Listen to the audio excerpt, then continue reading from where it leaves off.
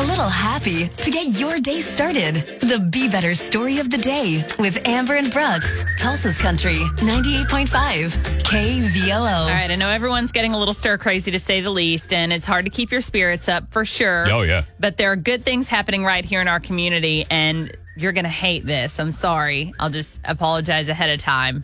But I'm going to talk about something you did. Oh, God.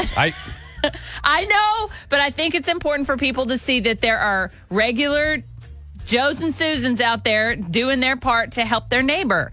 We posted on our Facebook page, basically a post that's pinned to the top of our page saying, do you know someone who needs help? Do you need help? Are you able to help in any way? This is an open thread so that you can connect with other people. If you have a service that you can offer, you can offer it on here. People can reach out.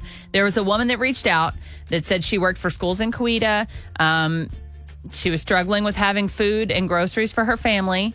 I saw that you responded to her and said, could I help with some groceries for you? That's all I saw. And then a day later, I'm talking to you and you're telling me that you went out and went to the stores, which I know you hate to do, and you braved the stores and you got her a full thing of groceries and delivered them to her house. And that's amazing, Brooks. That is, I know that that's just a small thing to you. And I know that you're like, well, everyone would do it. Not everyone would do it. And I'm really proud of you. Well, okay, here's my deal with things like this. We encourage people to go and help people.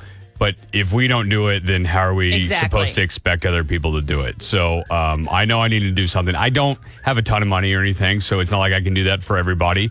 But I'm like, I got to start this thing rolling, and hopefully she'll help somebody when she can. And absolutely, it's got to start somewhere. So you can still connect with people who need help, or if you need help, they're on our KVOO Facebook page. There are lots of people offering to go shopping or do visits to doctors with you. So. And I completely understand that I'm in a better situation than most. I don't have a job that shuts down during this. Yeah. And I don't have a bunch of people living with me that I have to worry about getting sick too. Sure. I live alone. So if you're like me and in a decent situation still and can step up, then bless someone else. Yeah, we ask that you do it.